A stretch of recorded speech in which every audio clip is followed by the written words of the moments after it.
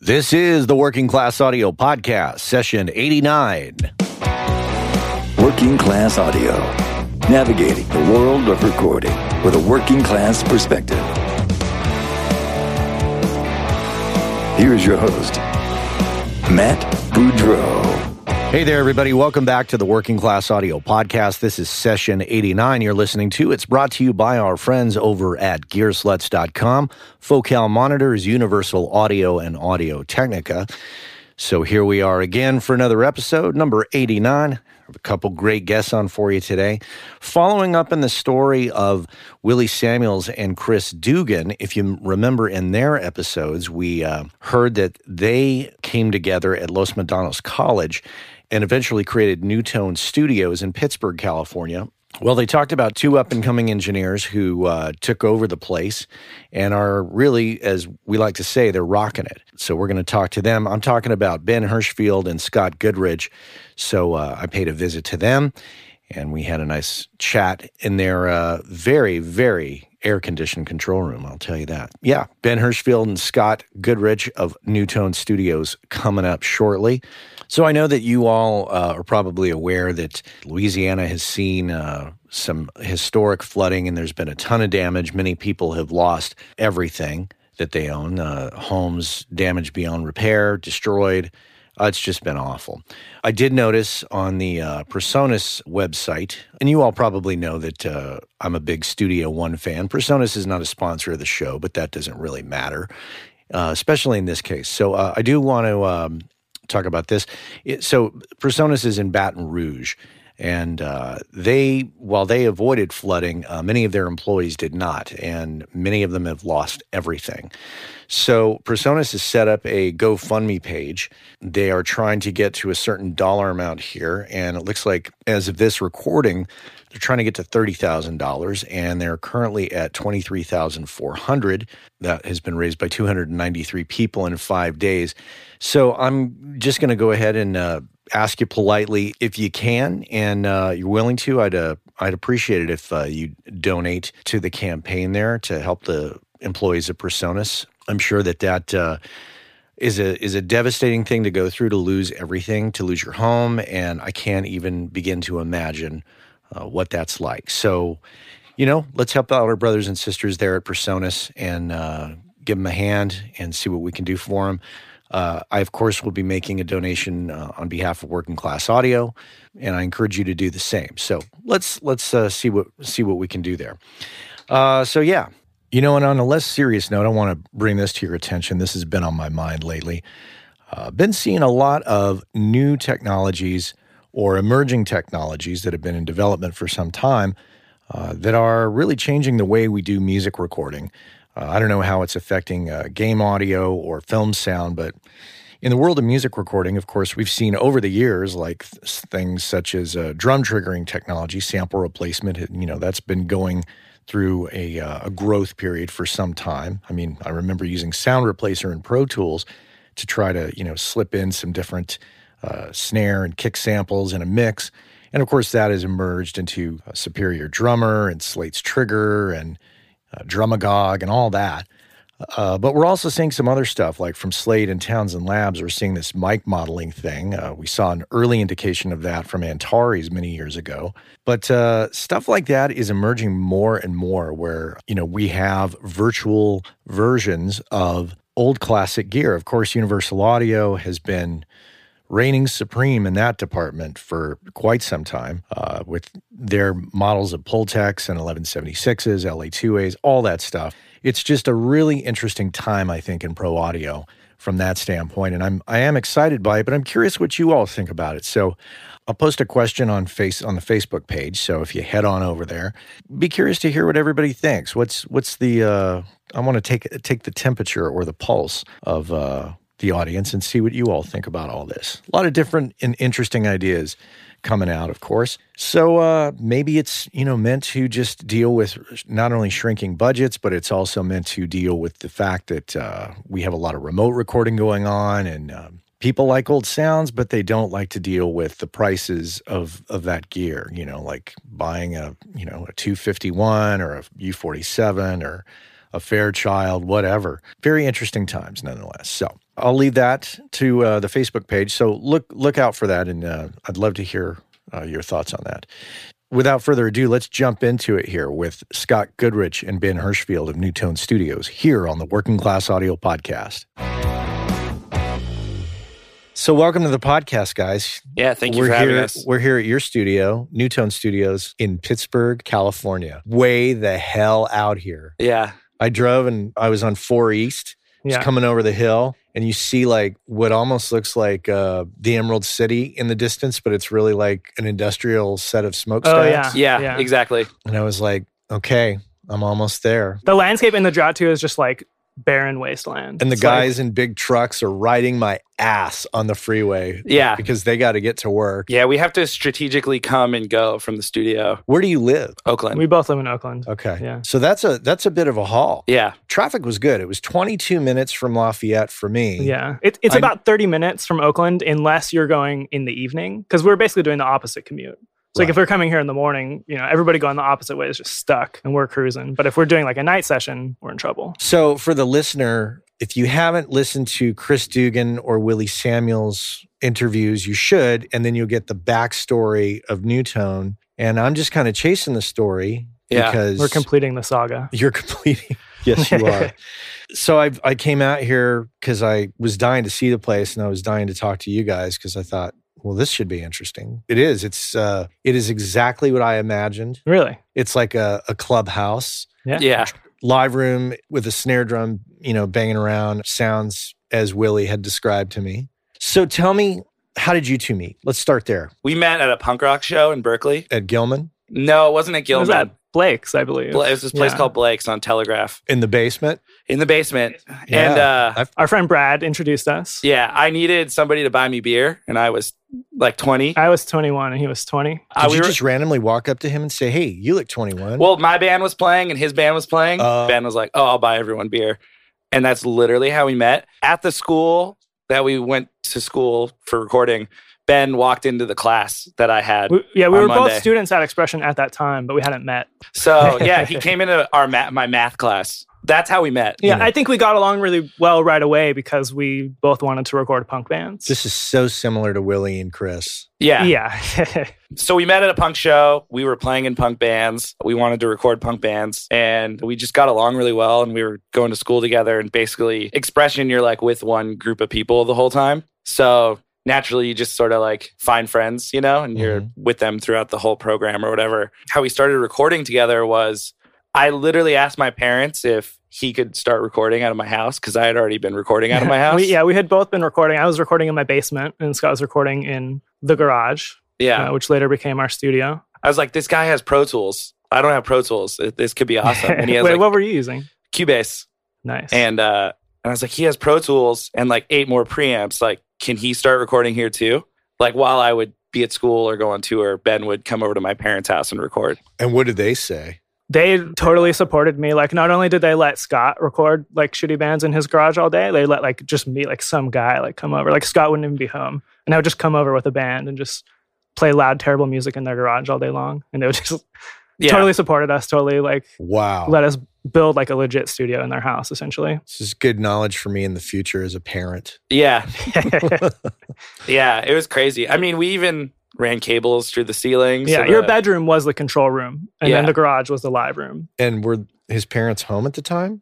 Yeah. Wow, you got some good parents. Yeah, it's crazy. It's insane. Tolerant parents. Absolutely. Okay, so you do that. Obviously, you graduated out of the garage. Oh, yeah, we graduated. Yeah. We did. So while we were there doing the studio, Imperial Recording Studio, as it was known. Well, maybe I should go back a little bit because a few years before that, my band recorded here at NuTone Studios with Willie. Okay. That was probably 2008 or 9 or something like that. It went really well and he did a great job. We didn't really keep in touch until a couple of years later when Scott and I were doing the studio. I just emailed him and I was like, do you have any, I'm doing this. I went to school. I'm doing the studio. Do you know of any like entry-level opportunities? I knew that by that time he was at Trilogy and there really wasn't anything at Trilogy at that time, but he forwarded that email to Jingletown. And so I got an internship at Jingletown through that. And that is the next chapter of our story. Chapter 3. Yeah, chapter 3. So, we continued recording bands at Imperial for a while. Eventually, I got hired at Jingletown to do some video stuff for them. And I just, sort of became friends with Chris and everybody there. And I asked him if I might be able to freelance at Newtone. And I did that once, and it went really well. And we sort of got to a place where we were just really busy recording bands. And it got to a place where I kind of surmised, like, nobody's really using Newtone. This seems like it would be an awesome fit. And yeah, I just asked if, we might be able to start using it more permanently. All right. So you leave your parents' house. We leave my parents' house. You didn't do any internship over at Jingletown. I did. Oh, you did? Yeah. We both interned at Jingletown. Oh. So that's kind of how Chris knew who we both were. Okay. He was able to vet you through that process and get a sense of who you were. Yeah, absolutely. Then the adventure begins. They let you into Newtone to essentially take over. But why didn't you continue on getting deeper into Jingletown? Why did you try to... Well, I did. I mean, I interned there for a while, and I was hired for a couple one-off, engineering sessions when they were really busy and needed somebody. And then, like I said, towards the end of my internship, they had an opening for somebody to do video editing stuff, which really wasn't audio is my thing, right? But they offered me a job, so I took it. And that was when when Green Day was doing the trilogy, the Uno Dos Tres.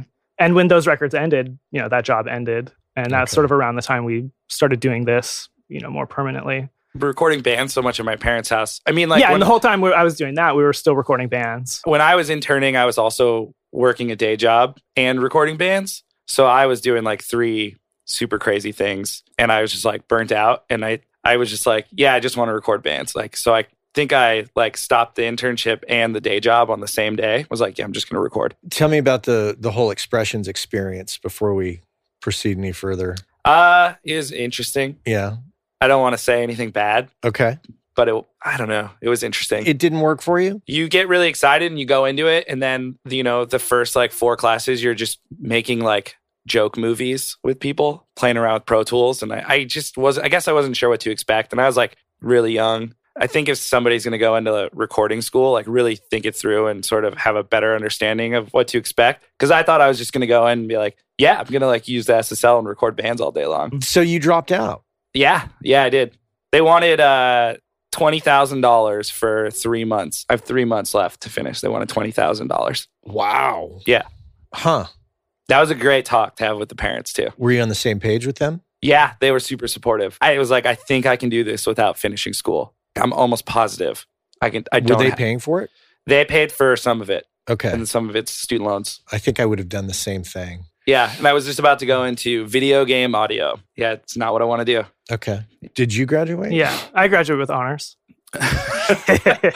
Valedictorian? I mean, I also have mixed feelings about it. I mean, I can't say I didn't learn things there. I had good teachers. Yeah, definitely. There's good people that work there, but I don't know. I think it's one of those things, the cliche is you get out of it what you put into it. But I think that's probably true of if you're somebody that just has to do this, you'll find a way to do it, whether it's putting all of yourself into Expression or somewhere else. And there's tools there that can help you learn. And I also think you're talking about game audio and post-production and stuff like that, stuff that neither of us really wanted to do. Yeah. But you have to do however many weeks of it. I think if all you want to do is record bands, there's less money in that than post-production. So I understand why you have to learn that if you're going to this school, right? But if you're just stubborn like me and Scott, and you're just no, we just have to record bands. Mm-hmm. Yeah, I don't know. I have mixed feelings. I don't think it's the only way to learn this trade. I think it definitely taught me how to speak the language of recording. Costly way to learn the language, though. Oh, absolutely. Yeah, absolutely. Yeah. So then you guys jumped into Newtone, and was there a plan, or did you just show up and go, all right, well, I'll just start bringing bands in? And pretty much that. I mean, we're busy at Scott's parents' house. And so... This is in Oakland? No, my parents' house was in Livermore. Wow. Okay. Yeah. So we've always been out in the middle of nowhere. Okay, so I just got to ask, who the hell are you recording out in Livermore? Everybody, man. People travel. People travel from out of state to Imperial. It was crazy. Yeah, I was recording bands from Reno. And how are they finding you? We've been in bands since we were 13. Yeah. You go on tour, you meet people. I mean, I did a band here from Missouri, and they drove all the way out from Missouri to come do a record with me. Was there a connection through touring? Yeah. I met them on tour. And when we were in Livermore, it was friends that we'd meet at shows, friends that we'd meet on tour. Do you think that for a band, there's a natural inclination to want to go to a studio run by guys you meet on tour? The inclination is not what is geographically the most close studio. you're going to go to a studio that you like the way it sounds, or you like the people that work there, or you like the other bands they've recorded. And I think everybody travels to record. I mean, when I first started, playing in bands, we traveled to record to whatever studio. Mm-hmm. I see some similarities here, and I'm also kind of drawing a comparison to John Vanderslice. And Vanderslice toured quite a bit. Yeah. And that only helped Tiny Telephone. Yeah. Yeah. Yeah, I think it helps. I mean, you just meet people. I think the sort of feeling you have as a musician while you're touring, it's just sort of like, you can't really describe it to somebody who hasn't done it before. Like when you're done with a long you just get tour. it. It's a shorthand. If, even if you didn't meet them on tour, you have that immediate shorthand of like, I know what it's like. Like I've been in a van. Yeah. Okay, so you're busy out at Imperial. So what was the transition like to come here? It was super, I don't know, it was really easy. Just put all our stuff in a car and I drove it here. I mean, this place was not really being used. I think Willie was coming here infrequently. I mean, he was already at Trilogy full-time or more than full-time. I think it was mostly just on weekends. Yeah, on weekends. And so, yeah, I mean, it was just sort of like really great timing for us to come in and was all the gear here? Was it still set up and ready to go? It was still functional for sure, yeah. I think when we moved in, though, it was on Pro Tools 5 or 6. Yeah. At the time of, I think 10 or 9 had already come out. That was kind of crazy. Pro Tools 5 or 6. So did you just get up and running with it, or did you try to immediately we rocked 5 for, I don't know, for how a while. Long. Yeah. Yeah. Because we're on 10 HD now. Is that just, was there anything in the middle? I think it was just to 10, No, we right? just went. We went up 5 points immediately. Plus 5. Yeah. That's an exponential jump between 5 and 10. Yeah. Well, we were already used to probably 8 or something. So 5 was like, whoa, what's this? Yeah. We went back. And then, so we like regressed and then we upgraded. This is like Civil War Pro Tools. Yeah. Did you immediately start changing stuff, or did you just use the studio as is? It started more as is maybe for the first year. We just were like, let's just go.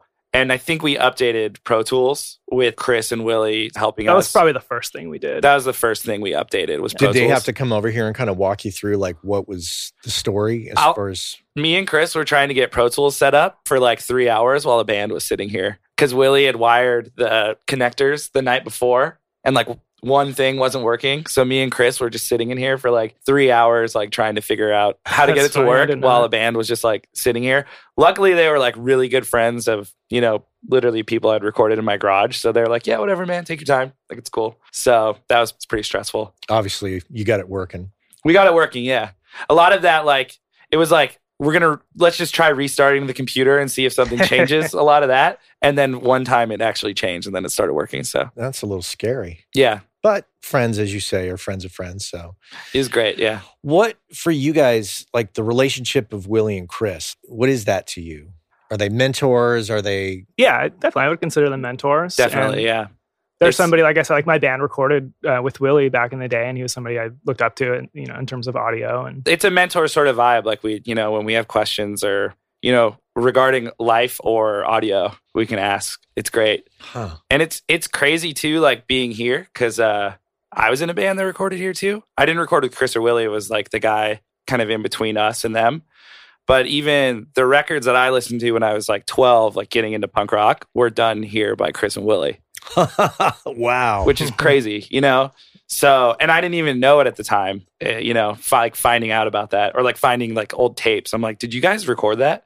It's crazy, So it goes back like further than I think we even like think about, So let's talk about the functionality of the studio, like the day-to-day. Like in past episodes, I've really kind of been digging into this concept starting with a conversation with John Schimpf at 25th Street, which I've mentioned in the past episode with Willie, talking about a studio like this that doesn't have a big overhead and just, using the term, rocking it, meaning just really working all the time and bringing in band after band after band.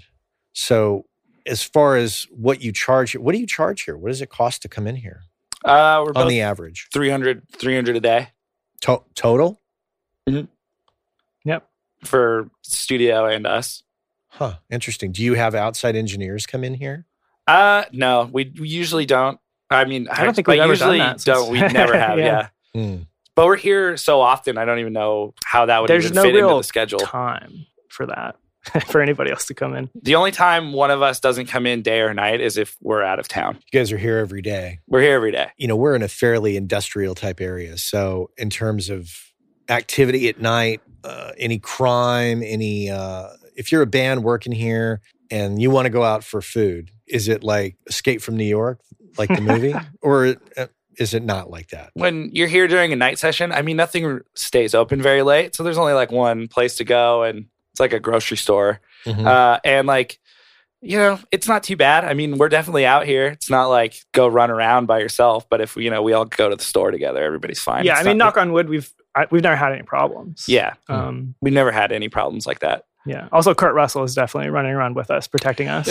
That's right. Yeah. Snake Plissken is always, close by, watching out. So you charge $300 a day. That includes one of you.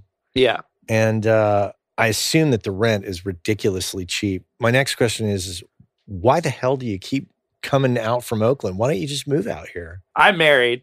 And my wife works in Mountain View. Okay. So wow. So you guys are going in completely opposite directions. So we sort of want to stay in the middle of both of us. Okay. Because we already don't see each other as it is. That's my end of it. Yeah, I've lived in Oakland for years at this point, and I like keeping the work life and the Oakland life separate. I think I'd probably go crazy if I was just in Pittsburgh 100% of the time at the studio and then I go home. I don't know. Yeah. It's kind of nice. You have that drive. To decompress or to mentally prepare for your session. Yeah. Absolutely. So what type of bands are you recording mostly? We do a lot of punk, a lot of hardcore, garage rock, all kinds of stuff like that. Yeah, all kinds of indie bands. Yeah. So if you're here all the time, you're probably not touring like you used to. I'm just starting to sort of get active like that with my new band. What's your new band? It's called Daydream. Okay. Like we're going to San Diego next weekend, play a show for like a festival. But not touring like I'm gone for like a month or 2 months sort of vibe, but still. What do you play? I sing and play guitar. Do you play? I do. I don't really have a band right now. What do you play? I play guitar. Okay. We're guitar players. Chris and Willie are the drummers. Mm-hmm. I moved out here in like 1989. 88. I lived in San Francisco for 10 years and Oakland for 12 years and had kids, moved to Lafayette and did that run. But I think this is probably maybe my second time in Pittsburgh. Yeah. In all that time. So I'm just curious, the bands and the process, and are they looking at the records that you guys have done? And I think so. Are you saying like, why does anybody come to Pittsburgh? Yeah. Yeah, I guess I'm saying that. Yeah. Yeah. There's definitely times that we think like, there's got to be like a reality show that we could like throw the studio in the back of a truck and be like, move my studio and just like relocate it to Emeryville or something like that. You know what I mean? But I think there really is something to bands travel to record. And there's also something about New Tone Studios. Like I fully believe in the magic of New Tone Studios. Well, there's definitely a vibe here. Yeah. And it's just like, it's like a great place to be creative and make music. And it attracts people, It has a funkiness like Tiny Telephone in San Francisco. Yeah. Definitely. And I totally see the attraction of that. And if you're in a band and you're young and just trying to do your thing, this would be a fun place to come for sure. It's fun. There's not a lot of pressure. It's like one of those things where a band will go like, hey, can we do this? And we're like, just do whatever you want, man. Just, be careful. Everything's fine. Like just be an adult. Yeah. You can play any guitar. You can plug in anything, like anything you want to do. Like, let's try out everything. Huh. And I think, and it doesn't cost a lot. Shit, for $300. Yeah. If you're a touring band, and you're in the habit of playing on a regular basis, you can come in here and totally have a good time. We've been in the position where like, I worked at Costco and like push shopping carts to like pay for my band's first full length. I get that the people that come and record with us like don't come by their budget as like something that was handed to them. Yeah. I'm completely aware of that. And like, I think it's something we don't take very lightly because we know that they work hard to like come in here and like be able to do this. Why do you think you're successful in this place? I think me and Ben just give a shit about making every band sound awesome. You give me that impression too. You guys like definitely have an energy about you that's really, I can see why a band would want to come in and work with you. This is just what we do. So like we put everything into every record that we make, whether it's going to be on a label or not on a label or whatever, like we just want to make the best shit ever and like make awesome sounding records. And as far as the gear is concerned, like we said, there's a certain amount of gear that was here. Yeah. Mm-hmm. Do you continually invest back into it or? Yeah, definitely. Okay. Like we were talking about the undertones are. Yes. By the way, Eric, if you're listening, Mr. Valentine. Maybe we shouldn't tell them. We should have them guess which one is running through the UTA. Yeah. Yeah. It's probably easily recognizable. Possibly. Yeah. Which transformer are you using, Scott? Ooh. No comment. Yeah. Yeah, you One all of know these three mics I don't is really running through the drool UTA. on gear much, but I walked in and these guys have two of Eric Valentine's mic pre's, and I immediately was drawn to it. They're crazy. They're insane. I feel like an astronaut or something. Like I'm trying to use them. And I think it's one of those pieces of gear that's like so crazy that only he knows how to use it completely. Like it's just nuts. Probably. He probably doesn't even know, dude. Tell me about the work-life balance. You're married. Yeah. Are you married? I am not married. How does that work for you?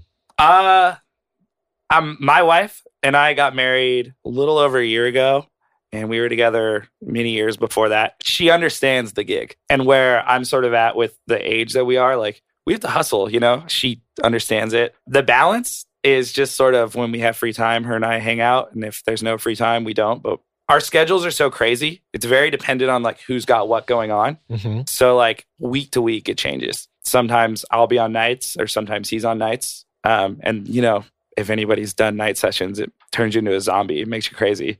I don't know. There's some balance sometimes, and then sometimes it's just insane. It's weird because we are so far away from Oakland. Like we genuinely have to plan. Like if we go home at 5 a.m, like we have to drive through commuter traffic out to San Francisco.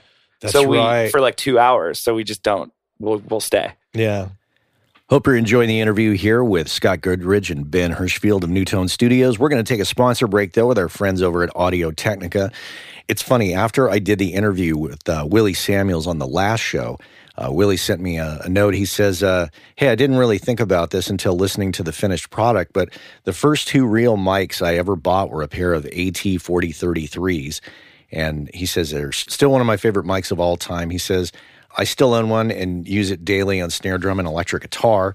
And he says the other one was stolen when he and Chris Dugan, when they were recording the live debut of Green Day's American Idiot. He also wanted to point out that he says that the two Magic Room mics that he spoke of at Newtone Studios, which I guess are still there, are AT4047s, which is the mic that I brought up last episode in the sponsor break. So, just want to give a shout out to those two mics, the 4033 and the 4047. If you haven't had a chance, head on over to audio-technica.com and check those out. Total workhorse mics. The 4033 was actually one of the first mics I bought. I remember getting, I think, some record company money that had been owed to me at some point in my life. And I remember the first thing I did, this is in my early recording days, I went out and I bought a Panasonic 3700 and an AT4033. Anyways, long story. So the 4033, really, really great mic, and it's over at audio-technica.com. Check it out. Like I say, it's a workhorse. And so is the 4047. Really impressed with that 4047. I think I'm going to have to talk to the AT folks and see if I can work out some kind of deal to get some. So there it is. All right, well, that's it. Let's move on and continue our talk with our friends over at Newtone Studios, Scott Goodridge and Ben Hirschfield, here on the Working Class Audio Podcast. Let's talk about money. Yeah. Your overhead's low, your commute's long. This is the only gig you have, and you're charging $300 a day. If you've listened to the show, I always ask, do you have a philosophy? Like Willie said, when he was here with Chris, it was just like, it was a little ad hoc. He's had his experience at Trilogy with financial advisors coming in to really plot things out. You guys don't strike me that you have a financial advisor coming in here to plot things out. What gives you that impression? Are you conscious of it? Is there a plan? Are you saving, or are you just like, fuck it, man, we're going all in and just dumping it all in? I think at this point it's structured. We want it to be affordable to do a great record really well here. Like we want you to be able to spend time here. Yeah. And to book, if it's a little bit cheaper and you can book 2 weeks to do your record or a month or something like that, I think that is probably the main incentive. What's the average time booked? I mean, it varies so much. It really does vary. I've been trying to get people to do 2 days a song if it's possible, but usually a full length is maybe like 2 weeks, maybe a little over, a little under. And then EPs, it just sort of, it varies, jumps around. Mm-hmm. Just depends.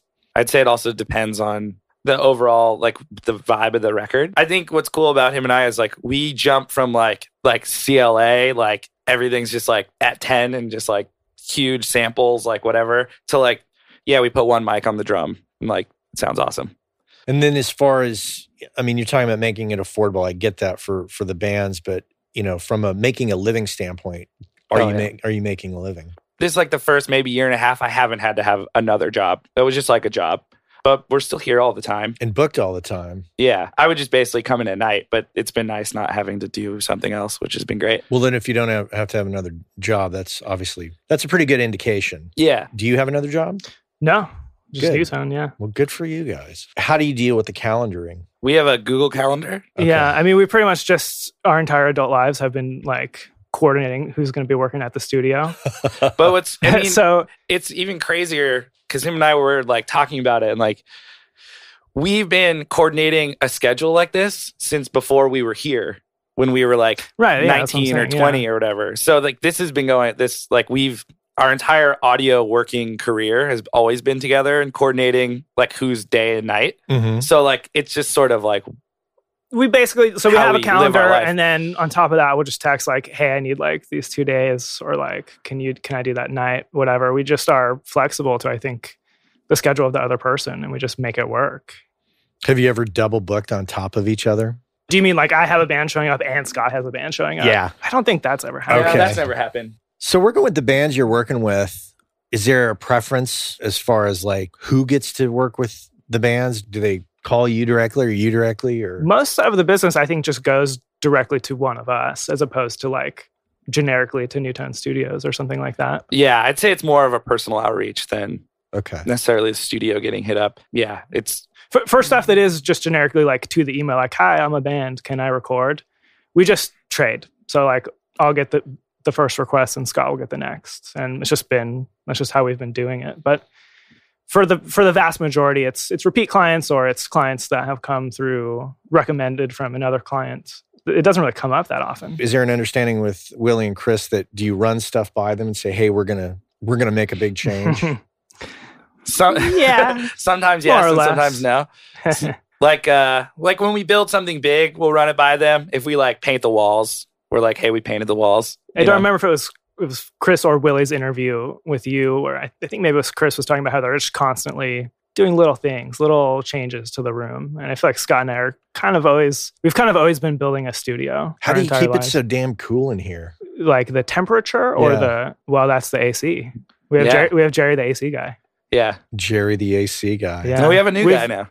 Oh, we have, I think the new guy's Jim. Yeah. Do you have to pay PG&E or is that in your rent? It's in the rent, right? Yeah. That's good. Yeah. Because it's cool in here. It's really cool. And it has to be. When I work, I like to keep the control room cool. Hoodie weather all the time. Yeah, I mean, we're literally like in a room within a warehouse right now. So you need the AC. What are the challenges that you guys are facing? I think it's probably managing. It's probably time management for Really? me. Yeah. Well, I think at this point specifically, like we're both very busy, and so we have to share time at the studio. Mm-hmm. And yeah, it takes discipline to finish a project at a certain time and start a new project at a certain time. And you find yourself kind of in the middle of one project, and I'm sure the email and the phone is kind of Definitely. going off. I mean, I want every song I mix to be the best song ever, so it's hard to finish a mix. Yeah. And it's probably a common problem, but yeah, I would say it's pretty accurate to say time management. I'd say that probably goes for both of us. We are getting older, so it's like we're both sort of like, oh, is there any way the day time is open, because going until 4 a.m. is like, it's fun, but it's not always fun, Yeah, tell me about it. Yeah, so. I just can't do that anymore. Yeah, I remember like when we first came in here and him and I were like super hopped up on coffee, and Willie just came in one night and we're like, do you want coffee? Like, we're gonna be here all night. You want to hang out? He's like, no, like I gotta go home. I gotta tell you, that's my only complaint. You guys have got to get a coffee solution. We've had so many, I promise you. So listeners, if you have a coffee solution for these guys, send them a coffee machine, send them something. Yeah. If you feel compelled. What if Eric Valentine made a coffee machine? If Eric Valentine made a coffee machine, I would buy it. So good. Yeah. Now, when it comes to getting paid, You ever have any trouble with the bands, or is everybody pretty on the up and up? And It's very rare. I mean, for the most part, you know, I never have to ask. They just are like, here's your money, you know? Okay. But it is a thing of like, you know, we don't have, like, it's just me and Scott. We don't have like a manager or anything, you know, to follow up or, you know, collect or anything like that. So it also takes discipline to stay on top of that, I think. Do you take a deposit? Yeah. Yeah. Half? A third. We do 100 a day to hold a day on the calendar. Oh, okay. Yeah. And anybody ever bail on that? No. Yeah. Oh, wait. Sorry. Yeah, You've had people bail. Yeah. No, yeah. Yeah, no, yeah. That was good at the same time. It's very rare though. I don't think I've ever ultimately been stiffed either, but there's been times where it's like, hey, like, can you please pay me? Have you ever had any sessions where you've felt threatened by the people in the band? Like physically threatened? Well, not, but I mean, just like intimidated. In any way. Like, ooh, this person is kind of unstable. We haven't gotten too. No, I don't think so. Not really threatened. I mean, you meet some characters. You meet some creative. There's some ego sometimes in the room, right? Yeah. But I've never felt unsafe or anything. I asked just because I've had a couple sessions over the years that it's just like, wow, I can't wait for this session to end. Yeah. It's hard. It's interesting, like, talking about it, because I think that this whole year and maybe a little bit of the last year, almost everything we've done has been bands or peers that have hit us up for records that we've already done. Mm-hmm. And it's bands coming in to, like, do a serious release and, like, book time and, like, put as much effort into it as we're going to put into it. Mm-hmm. So it isn't a lot of, like, hey, I just need, like, 3 hours. Yeah, we haven't done a lot of random... We don't do like a lot of like karaoke, singing karaoke over YouTube songs, any weird. Yeah, it's not a lot of like walk-in random stuff. Yeah, it's a lot mostly of like focused records at this point. Yeah. What about the future? You guys could essentially keep this going for some time. Do you want to? Yeah, as long as Chris and Willie will let us stay here, we'll stay. I heard there was a rent increase. Oh yeah, $20, dude. Yeah, we're in a unique, a rare situation right now where they're. You know, Chris and Will are not trying to make money from us. I feel like very supported by them. They're like, here are the keys, like make sick records. And so, yeah, we're going to keep it going. What would you do if it ended tomorrow? Like, what would be your plan? If the building was condemned or something like that. Yeah. Let's say we had a monumental earthquake and they condemned the building and you were just out of a place. We'd find another spot. We'd probably just find another. We'd probably go back and record bands at my parents' house while we look for another spot. Go back to Livermore. Yeah. No, we would just keep recording records and find another spot. It's exactly what we do. You'd build it out and do it? Maybe. I mean, I'm sure everything is situational, but if we had to, yeah. I mean, we build a lot of stuff in here, so we could probably figure it out. Yeah, put that money away for the contingency plan when there is a big ass earthquake. Yeah. How often does the tape machine get used? Oh, Ben used it a couple weeks ago. I mean, just the reality is like the bands we're recording aren't good enough. Nobody's good enough to record to tape now that they're used to Pro Tools, right? And you know, it took a very specific project for me to like want to track to it. Mm-hmm. But it just was perfect for that. I was recording a great drummer, and it was a more stripped down, less aggressive project, and it just seems. I just wanted to do it. So do the majority of the bands that come in here expect Pro Tools? Do they expect a certain level of editing? And I think if they don't know they expect it, they still expect it. Bands come in, see it, and go, "Oh wow!" I have a pretty good story. Sometimes, yeah. Usually, it's not the bands; it's one of their friends that saw Sound City, yeah. And they go like, Dave Grohl records a tape, and you're like, "Oh, that's sick. He's hell of good at music." Are all the bands not that good? No, I mean, when I say not good, I just mean, even just punching in and comping with Pro Tools, even if we're not even talking about editing, just the amount of time we have to record a record and the way drums are supposed to sound now, in the year 2016, like, sure. You can't really do that if you're recording to tape. You just can't. We don't have an assistant. Like, we're not going to edit the tape. It has to be Pro Tools. Who inspires you from an engineering perspective, Ben? I mean, I have, the Eric Valentine channels.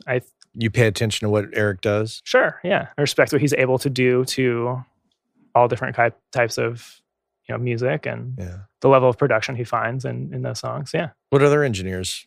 Anybody in particular?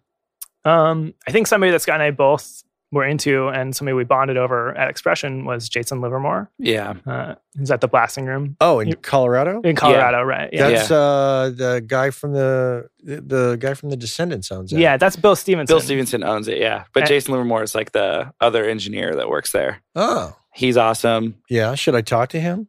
That would be that'd awesome. be great. Yeah. I remember his email was on the website at the time, maybe 7 years ago. And we emailed him and we were like, the most generic question was, how do you record bass? And he wrote back like these kids, like a 6-paragraph long email. At the time, we didn't even know what he was talking about. I emailed a couple times just like, how did you do that? His records are awesome. Yeah. Who inspires you? I mean, generic answer, but I love the Lord Alge mixes. I'm always comparing my mixes to that. Eric Valentine, I think me and Ben both have a really high admiration for that guy because it's like peak recording, like just like no expense like spared, like it's just like the best it could be, which is awesome. I like John Feldman productions. I think they're interesting and cool, and I like that sort of pop element. So kind of my vibe. Huh. The Lord Alge thing. I mean, that's definitely of a certain style of production that definitely which I like too. Yeah. What about, you guys record a lot of punk rock records. So what's the juxtaposition there? I mean, how does that work? Do you try to bring that kind of level of production to a punk rock project? Yeah. I wouldn't say maybe like as much gloss all the time. And it's definitely project dependent. But like when we would talk about punk rock records, we were talking about like Jason Livermore productions, which is like, those records sound huge. They're really big. It's not like as raw as like maybe some people perceive as like a punk rock record, I think you can get really in depth with it and make it sound crazy and make it sound, sleek or as dirty as you want. We have like all the control, so it can go either way, but I definitely think me and Ben are striving for, like, we hold ourselves to that standard, we want to make records that like compete or hold up against records like that, like made by those people. Do you guys use drum samples, triggering, any of that? Sometimes, Slate stuff? Yeah, if needed, definitely. I mean, how do the bands feel about that? I don't think most of them care. It's an odd taboo because what is recording? Like, what is compression? It's all an illusion, right? I think for the most part, I've very rarely had anybody tell me like no samples. Yeah. But having said that, like, I hate when you can listen to a mix and the samples are distracting or it sounds fake. Like, I want it to sound like drums in a room. You know what I mean? I want it to sound great. I want it to sound hyped, but I don't want it to sound artificial. So try not to rely on them, but I won't hesitate to use them if I need them. You're dealing with a large amount of bands coming in. So how do you deal in file management? And, you said when I walked in, you said you had a hard drive fail the other day. Do you consider it your responsibility to take care of the files? Do you save the files for the bands? Do they walk away with it on a hard drive? What's the protocol there? We're each backing up our own sessions, and we have multiple backups on different hard drives. I've listened to the podcast, and like anytime somebody goes like, oh, like a drive failed, I run over to my computer and back up like my hard drive immediately. Just like while I'm casually at my house listening, and I'm like, yep, I'm gonna go. I have everything in like 3 places at once. I just started backing up sessions after the session backup on Dropbox too. So if the bands want to get the multi-tracks, they can have them.